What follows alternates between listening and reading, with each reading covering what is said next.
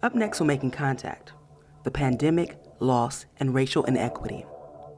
For this week's episode, we turn our attention to those Americans who are bearing the brunt of the coronavirus fallout. According to the CDC, Blacks and Latinos are 3 times as likely to die from COVID as their white counterparts. This disproportionate harm has sparked a response from community organizers and researchers alike. We will hear from folks on the front lines to data experts looking to use pandemic-related research to address racial and health disparities and to initiate progressive change. ¿Y ya le platiqué de los juguetes? Sí. Entonces, los vamos a dar el martes It's antes de such a Navidad, el blessing 22. for you guys to be in our neighborhood. Okay. I live right around the corner, 3 houses down. And usually I don't have a car. I don't drive anymore, but I just thank God for how you guys are blessing me. But I tell you one thing, I really enjoy hearing you guys pray before you start. That means it's going to be a blessing to everyone. Okay? Yes, it is. Well, we're in it together. It's been a hard pandemic, as you know. You know, I don't got to tell you nothing, but we got to figure out how to take care of each other because nobody's going to come to take care of us. In East Oakland, California, residents pick up supplies at Homies Empowered People's Freedom Store, a former bookstore turned makeshift grocery store where those in need can grab a week's worth of essentials. J.P. Haler, a member of the Homies Freedom Store care team, says that the pandemic has hit local families hard.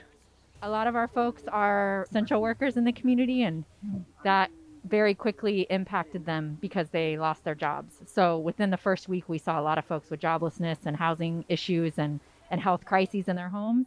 As we know, the Latino community has been impacted very disproportionately.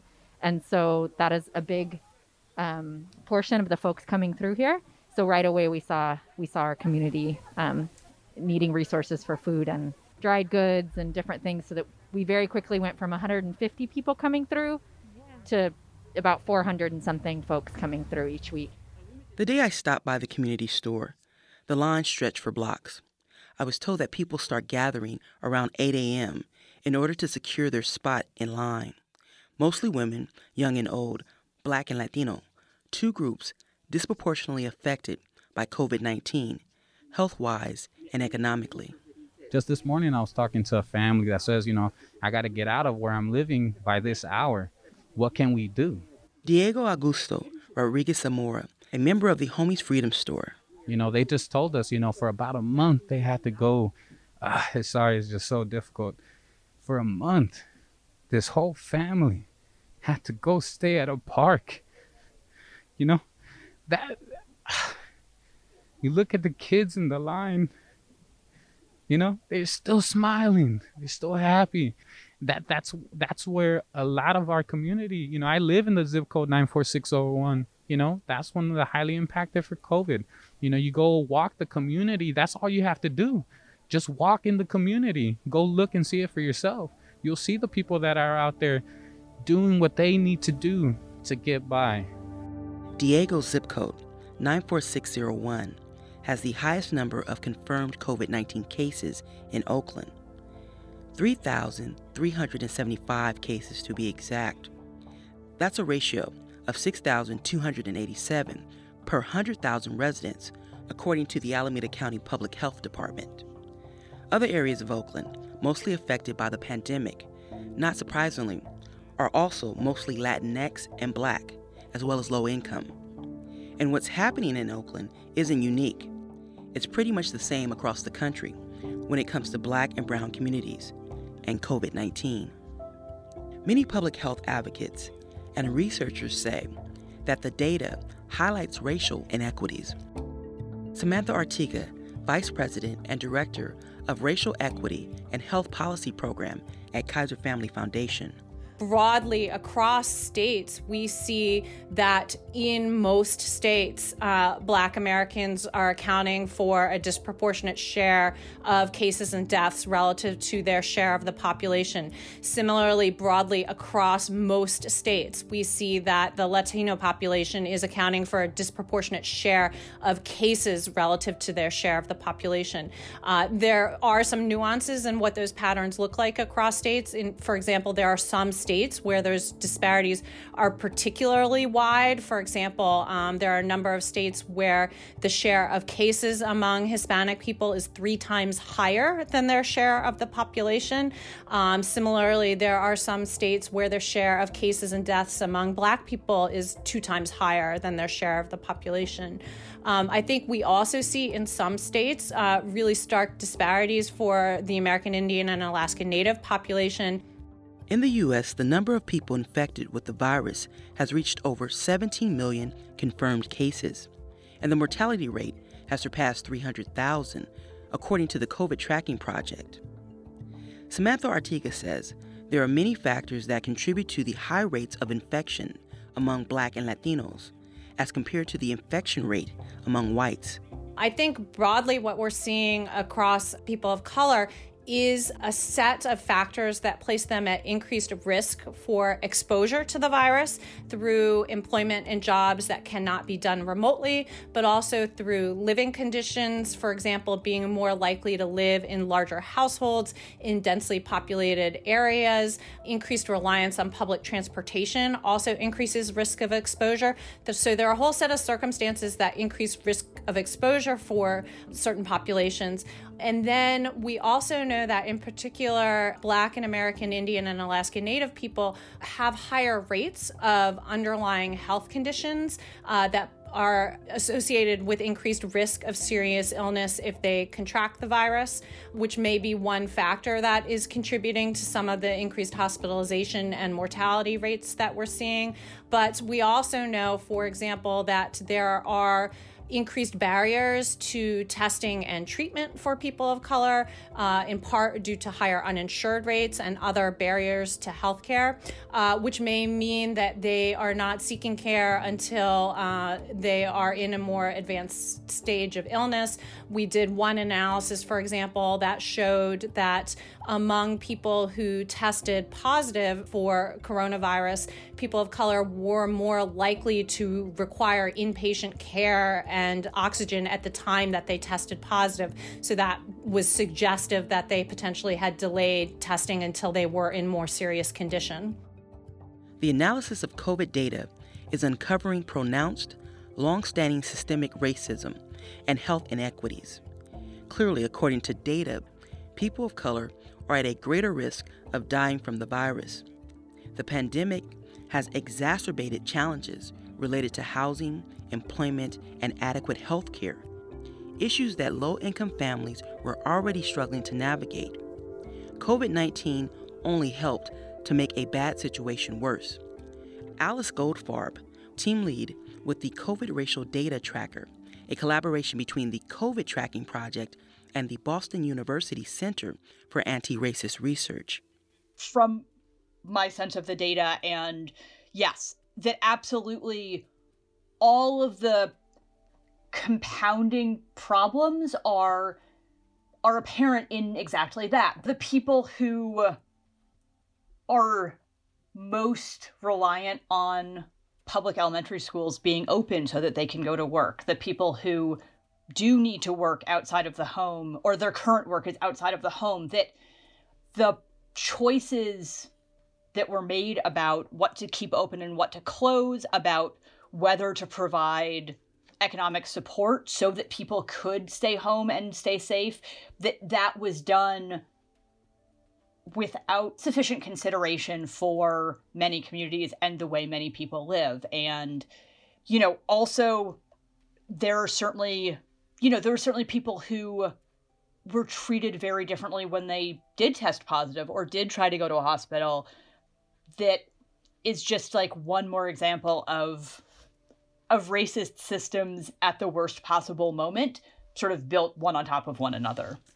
It's important to note that in my conversation with Alice Goldfarb, she stated that her remark was outside of her role for the COVID Racial Data Tracker, but she does bring attention to racism within systems that continue to perpetuate a damaging cycle of wealth, health, and social inequities. And those inequities won't disappear simply because there's a vaccine. A ver, Leonarda, ¿necesitan pañales? ¿En qué número? El 6. Y ya le platiqué de los... Back at the Homies Empowered People Freedom Store, J.P. Haler is admiring the resilience of the community, but at the same time, wanting this pandemic to prompt transformative shifts in how the country addresses issues impacting disenfranchised communities. In this line, and it's often moms and their children. We like to think of these moms and grandmothers as like the revolutionaries here, you know, that they find a way to get food and to find resources for their families. But I would say, you know, one of the things that's hardest to learn is that there are layers upon layers of things that are happening for families, like losing housing, losing jobs, being impacted by COVID, being hungry. And there's so many resources that are needed that, to me, the thing that I think hits hardest is there's got to be a better way. There's got to be a better way moving forward. Like, how do we use this moment in time to find real support systems that will keep our folks basically well and fed and paid for good work when these things happen, because these things are going to keep happening. Haler's concern about finding real support may be supported in the data being compiled on COVID and the racial disparities impacting Black and Brown communities during the pandemic. Alice Goldfarb with the COVID Racial Data Tracker also believes that the data collected can be used to positively impact people's lives moving forward. If we are able to take this lens of looking at what's going on and do something about it in between when it's a national emergency, then we can build, hopefully, some of the systems that are needed to keep it from happening the next time. And then I also just think that having, you know, sort of along with that, having better data practices and more data literacy can help people, you know, when at the beginning of something, understand what information is trustworthy and how to make choices that work for an entire place, and, you know, to understand what things need to be done for the sake of the whole state or the whole city. That I think there are some choices that have been made that work for certain segments of the population and not overall. Alice Goldfarb emphasizes the importance of conducting health outreach in a way that addresses social concerns and resonates with multicultural populations. Now, with a vaccine developed for distribution, compounded with the deeply rooted mistrust of the medical industry within the Black community, clearly there won't be a one-size-fits-all approach to eliminating the threat of COVID simply because there's now a vaccine. One of the things I really hope is, especially, you know, we're in this moment when the vaccine is starting to roll out and people keep saying, like, what can we do so that people will trust the vaccine? And I feel like that's not the right question. The question should be, what can you do to be trustworthy so that people do trust you? You know, there are reasons to be skeptical of health systems, of what doctors tell people, for all sorts of very valid reasons. And I think, unfortunately, the framing is sometimes about why are Black people more skeptical about the vaccine? It's because doctors have treated Black people worse. Because if you go to the ER and get turned away with the same symptoms that somebody else would be admitted, that's not a way to gain trust. And so it's not an irrational reaction, but it also means that the people who are acting in those discriminatory ways, or the systems that are acting in those discriminatory ways, need to be fixed in order to make changes in the future more possible. For Making Contact, I'm Anita Johnson, reporting in Oakland, California.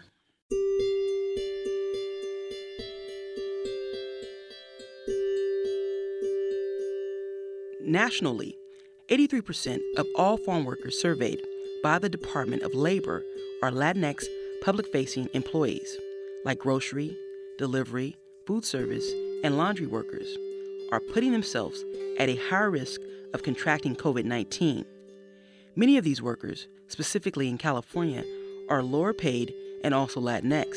To quote Kaiser Health News from December 18th, Latinos represent 39% of California's population, but have accounted for nearly 57% of the state's COVID cases and 48% of its COVID deaths. Making Contact producer Monica Lopez looks at the impact of the pandemic on West Coast farm workers in 2020.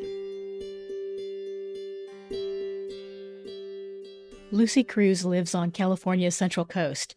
She works in the strawberry fields as a farm worker and is a mother of 4. La más grande tiene 16 y la chiquita de 7. Like many single moms, she does what she can to support her family. But when we spoke in April of 2020, Cruz's situation, along with everyone else's, had changed. Los demás años, en este tiempo, the other years at this time, strawberries get good. There's a lot of strawberry. And now with the virus, work is down a lot, and we don't earn very much because there are no more strawberries. There is no more now because they no longer add a lot of chemicals, because the product stores are full because of the virus. During the first few months of the pandemic, many growers slowed down crop production as the industry's biggest customers, like restaurants and schools, transitioned to takeout and distance learning. Time passed more slowly then. Some lost their jobs, businesses closed, and bills, rent, payroll, and mortgage payments continued or piled up until assistance came. Others, like Lucy Cruz, would get little to no government assistance. El gobierno dice lo del impuesto. The government also says about the impact on us, no, you won't be receiving any help. And it makes me feel very bad because we are the ones who work so hard, risking our health with the coronavirus. And what they do with immigrants is really very, very unfair because they do not offer us any help, and we're the ones who work the most. Those who suffer, those who work in the rain, in the mud, work in the fields, and on the contrary, they give more help to those who were born here.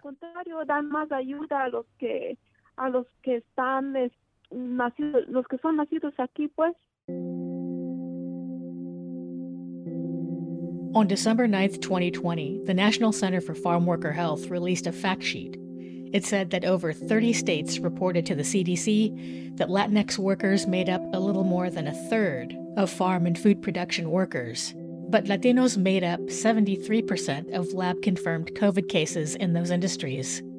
You know, our mission is really to make sure that all farm workers and all farm worker families in the U.S. have access to good, high-quality healthcare services. Bethany Bagas Alcauter is the manager of evaluation at the National Center for Farm Worker Health.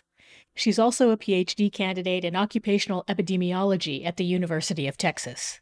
California farm workers have, really gotten hammered by COVID, as has happened in many other states, and especially in the West, where they're suffering from all the wildfire smoke. COVID has, exacerbated a lot of existing systemic problems experienced by farm workers throughout the country. I asked Alcauter whether she had access to a demographic breakdown of COVID cases among farm workers. No, not at all. There is really very poor tracking of that. OSHA now, originally they were not requiring employers to report COVID cases among their workforce, but now they are if the employer believes that the worker contracted COVID at work. So that data is now being collected, but I doubt that it will be very good just because of it's kind of a little bit vague in terms of exactly what COVID case needs to be tracked and what doesn't. So that data could potentially provide some information about, which farm workers were affected, but right now that information doesn't exist. That's a gap that the COVID-19 farm worker study is beginning to fill. Researchers and community-based organizations in California, Washington, and Oregon have been surveying farm workers since May 2020. Jennifer Martinez is the principal investigator of the Oregon survey. She is also a PhD candidate at Portland State University. The goal of the survey was to provide, first of all, data, right? We knew that we needed the data. We needed to know what was happening. We needed to hear it from farm workers directly. We needed to hear it from their own voices. So that was one of the goals. And so because we worked through community-based organizations, we were able to hear directly through farm workers through those trusted networks. And those trusted networks were really the magic in the survey. Without them, questions about COVID-19, questions about healthcare, questions about mental health that wouldn't have been answered without those trusted networks. Survey researchers published their preliminary results based on the responses of over 200 surveys. And so what it's telling us is that we need to do a little more to really reach farm workers. A lot of them were not aware of their rights to sick leave and family leave. They were not aware of organized relief funds here in the state of Oregon. And a lot of that has to do not only because how we're reaching folks, a lot of farm workers don't have access to internet, and as our world is becoming more virtual, we're seeing the need for that. Kern County, this is a special update on COVID-19. Forge 103.9 in collaboration with Kern Soul News, keeping you safe and informed. Todos estamos pasando por situaciones únicas en estos días y debemos mantenernos en calma y alejados del pánico. Maria Barquin is the program director of a network of radio stations that caters to multilingual farm worker communities. During times of physical distancing, radio and social media have played a critical role in getting out information. Actually, this is part of our daily mission to serve and be the voice of the farm worker community. That's why Radio Campesina was founded. Radio Campesina is a network of 7 radio stations in California, Arizona, Washington, and Nevada. La Network Campesina's website says their target audiences are, quote, newly arrived immigrants specifically originating from rural areas of Mexico and Central America between the ages of 25 and 49. The stations, through the United Farm Workers Foundation, would stay in touch with farm worker communities. We also go to the fields. We go in during lunchtime and take burritos. We take advantage of the opportunity being in the field by educating them when we're there and also gather information of their concerns. COVID changed that. But we still very connected through our WhatsApp, social media. Actually, as they're working, we have an app, not just terrestrial radio. We also have the different, streaming platforms, and they're listening in their phones while they're picking up product. So we do know that they're listening to us because they're essential right now. They're working. And so whenever we ask them for feedback, we create service in our Facebook. They always, engage with the station because they know that's where they're going to get the direction, a trust resource for them. Resources, whether it's critical information in Spanish or Mixteco, food or financial assistance, has not primarily come from government sources. Even though everyone in the U.S. directly benefits from farm worker labor, it's actually food pantries, medical and legal clinics, community organizations like CAUSE in California's Tri-Counties, and long-standing institutions like the UFW Foundation, and undocumented projects that have sprung up in recent years that deliver real day-to-day assistance. We also have another entity, is the Education Fund, in where we help students after school with their homework. The feedback that we've been getting from our listeners is that the parents are working. And now that some of the schools are closed, those kids are at home. So who's doing the homeschooling at home with them? What kind of resources they have? They may not have internet. They may not have a computer for their kids to do their homework. So that's one of the biggest concerns right now that they have, the ones that have kids. How I do homeschooling.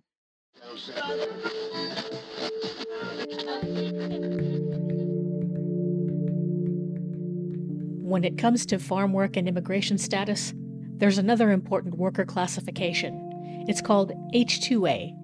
The group Farm Worker Justice defines the H-2A program as a, quote, guest worker program that allows agricultural employers to hire workers from other countries on temporary work permits for jobs that last 10 months or less. Bethany Bogas Alcauter from the National Center for Farm Worker Health. Workers with the H-2A guest worker visa have been especially vulnerable to outbreaks, and we think that's because the federal agencies involved in regulating the H-2A program have not put together strong enough recommendations or enforceable guidelines to make sure that when workers are brought from Mexico and other countries to the U.S. and all brought together from different parts, that they haven't had strong enough quarantine procedures or requirements for COVID testing. And all those workers get put together in the same shared housing and the same shared transportation. And so they've just been really vulnerable to the outbreaks. She recalls the death of Marco Antonio Galvan Gomez, who was in the U.S. on a guest worker visa. He worked on a potato farm, and the farm that he worked at had 2 other workers die as well from COVID. And his story was he got here, he got sick within a week or 2 of arriving to the U.S. He got put in a trailer by himself to quarantine, but he was left really without any food. There was no one checking on him, and he was only in communication with his wife. And this was on a pretty remote farm. They're about 30 minutes by car from town, and this worker didn't have a car. And so he was communicating with his wife in Mexico that he was feeling very sick and didn't know what to do. She didn't know what to do because obviously they're unfamiliar with the U.S. healthcare system and how things work. And he ended up dying really in a lot of pain alone in his trailer. Immigration status plays out in other ways as well. Farm work is certainly a difficult and backbreaking job. The majority of farm workers are undocumented, often deal with wage theft issues. That's Lucas Sucker. He's the policy director for CAUSE, the Central Coast Alliance for a United and Sustainable Economy in California. For folks who are undocumented, they're less likely to want to report if there are labor violations of the field. There's just a greater level of fear of authorities. There's also the element of the lack of safety net that people have, right? If you're undocumented, you are not eligible for Medi-Cal, the state's public health care program. You're not eligible for unemployment insurance after you're not working, right?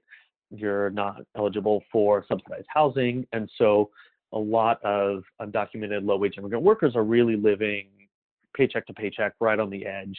And so the incentive to work even in a dangerous situation is pretty strong when you really don't have much of a safety net if you're not working.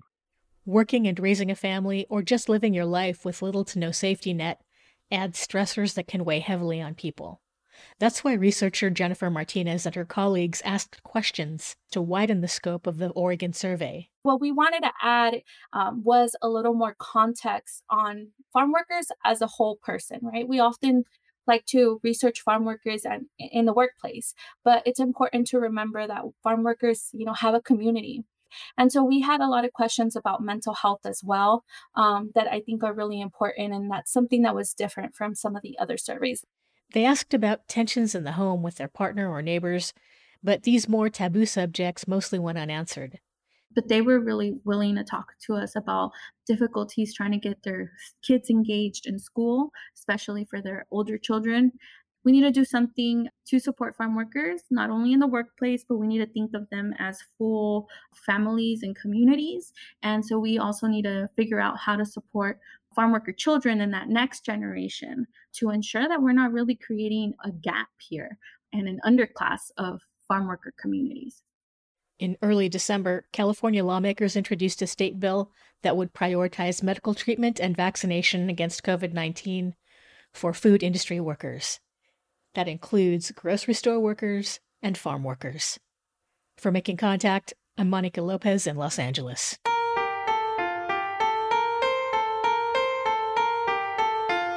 You've been listening to The Pandemic, Loss and Racial Inequity on Making Contact.